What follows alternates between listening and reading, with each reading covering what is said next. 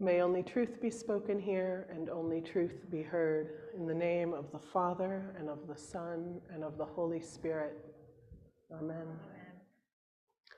All right, so this morning I'm going to tell a story. Oh, please be seated. Please be seated. I have a story to tell. And I need to get a prop. Now, I will tell you that when the Holy Spirit suggested to me that I tell you this story, I was like, oh no, because it doesn't make me look good. So I'm just going to give you a warning about that. Okay, I'm going to tell on myself. When, this is probably 11 or 12 years ago now, I was working for Episcopal Charities down in New York at the cathedral. And it was probably a summer Friday, I can't remember for sure, but for whatever reason, there was a very relaxed atmosphere around the office. My boss wasn't there. It was just like me and one of our interns.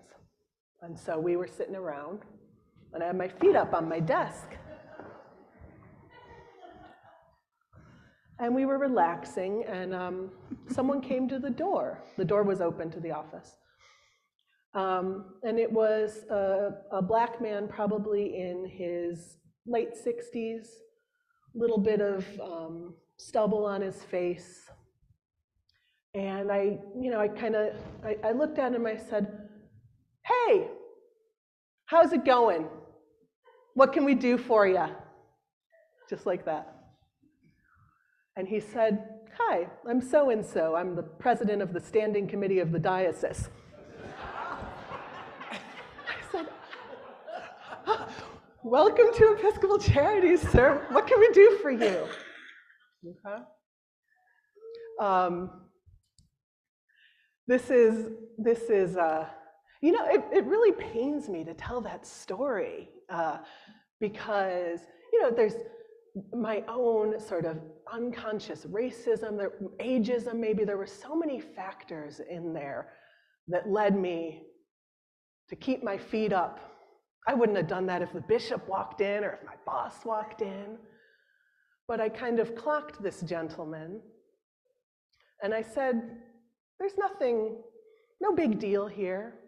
I'm just going to relax and keep doing what I was doing, right? And the story that Jesus tells us today about this king who says, I was sick, I was hungry, I was thirsty, I was in prison. It's about whether or not we recognize Jesus in places where we aren't looking for him, right? And how we act and how we might act differently if we recognized every person who walked into the room we were in or came across our path, how we might act differently or not if we knew that this person was an incarnation of the love of God. We would probably sit up straight and say, welcome, what can I do for you? The words that Jesus uses to talk about visiting and offering food, he's talking about service. That the Greek word diakonos is used repeatedly in this parable. Diakonos, deacon, serving, to serve one another. And yet, as we've heard, like week after week recently, we heard that parable about the bridesmaids. And what does Jesus say at the end? Keep awake. Keep awake, keep looking out. Because it's so easy to sit down and put your feet up and not recognize when you're in the presence of God. Not notice that royalty has just walked into the room. You have to keep awake. We are in the final Sunday after Pentecost, and next week will be the first Sunday of Advent, so it's our new year, our Christian new beginning. The season of Advent means coming or come, is all about, one, that kind of preparation of our hearts and ourselves for the incarnation of God in Jesus at Christmas. And because in our outside of church lives, right, Advent is kind of a season of preparation. We're getting ready for Christmas. We tend to remember that part of what Advent is about. We're getting ready to welcome the Christ child. It's also, though, about getting ready to welcome Christ when he comes again in glory, which is something we say every Sunday in the creeds, something we sing about and talk about, especially on this Sunday that we celebrate as the Sunday of Christ the King. But all through Advent, we're preparing not just for something that happened 2,000 years ago, but for something that we are still expecting, and maybe something that in some mysterious way is actually already happening all the time. We are practicing all through the season of Advent, looking for Christ, waiting for Jesus to come into our lives. And the question is, when Jesus shows up in the doorway, am I going to be sitting there with my feet up cracking jokes? Or am I going to stand up with respect and delight because I am in the presence of the divine? The Feast of Christ the King, and don't get me wrong, I love sitting around with my feet up and cracking jokes, and there's nothing sinful about that at all. It's just that we are exhorted to keep awake. Our baptismal covenant says, we promise to respect the dignity of every human being, to seek and serve Christ in all persons. Those of you who just were received into the Episcopal Church will remember saying these vows before the bishop, and we all joined you in saying those vows. The Feast of Christ the King is a kind of a new holiday. A lot of our holidays go back, millennia, but the Feast of Christ the King was established by Pope Pius, I forget the Roman numerals, but after World War I, in a season when he specifically wanted the Feast of Christ the King to sort of stand over against the nationalism that characterized most of the world at that time in the wake of this terrible war. And he was right, because even though there was peace when he declared this feast, we know from history that it didn't last long, and that the way things were configured during World War I and World War II still persists. We're still seeing the effects, and we're still enduring the war. So in a way, it hasn't ended. What he wanted was for the Feast of Christ the King to unite all Christians so that whatever side of a border they were on, they would see themselves as answering to and responsible to not their own government,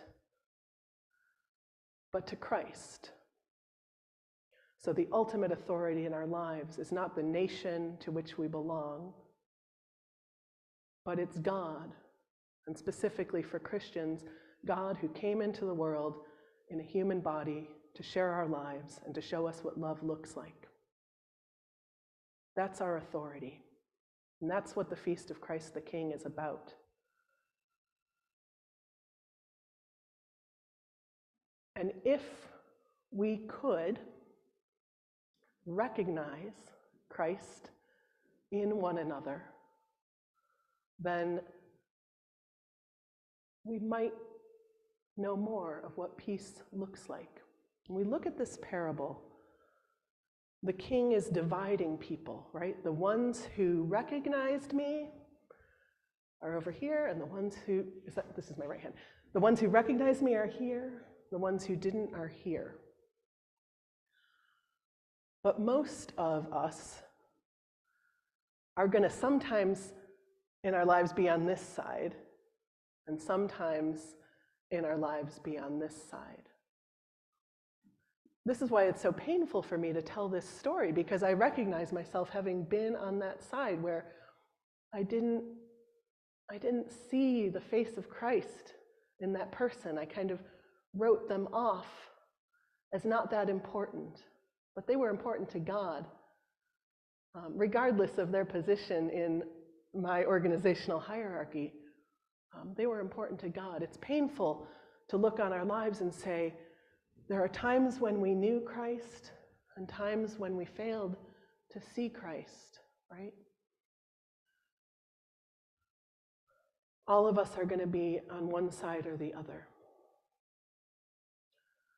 So the invitation of Christ the King is to recognize, first of all, that the people in that parable, they all say, well, if we only knew, gee, if we known, we would have done such and such, we would have helped you. If only we had known. So our invitation is to remember that we can't know, or maybe even that there is no distinction, but that instead we're called to treat every single person as though they were Jesus, as though they were the person we've given our lives to and promised to follow,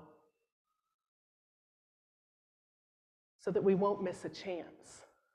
Instead of looking at who's on this side of whatever line I've drawn, as the collect says, the barriers that divide us, to see that on both sides of the barrier, no matter what, this is a face of God that has come into our presence, and that our invitation and our gift really is to have the chance to stand up and to say, I see you, welcome, and to offer what we have to offer at that time to the face of God in everyone we meet. Amen.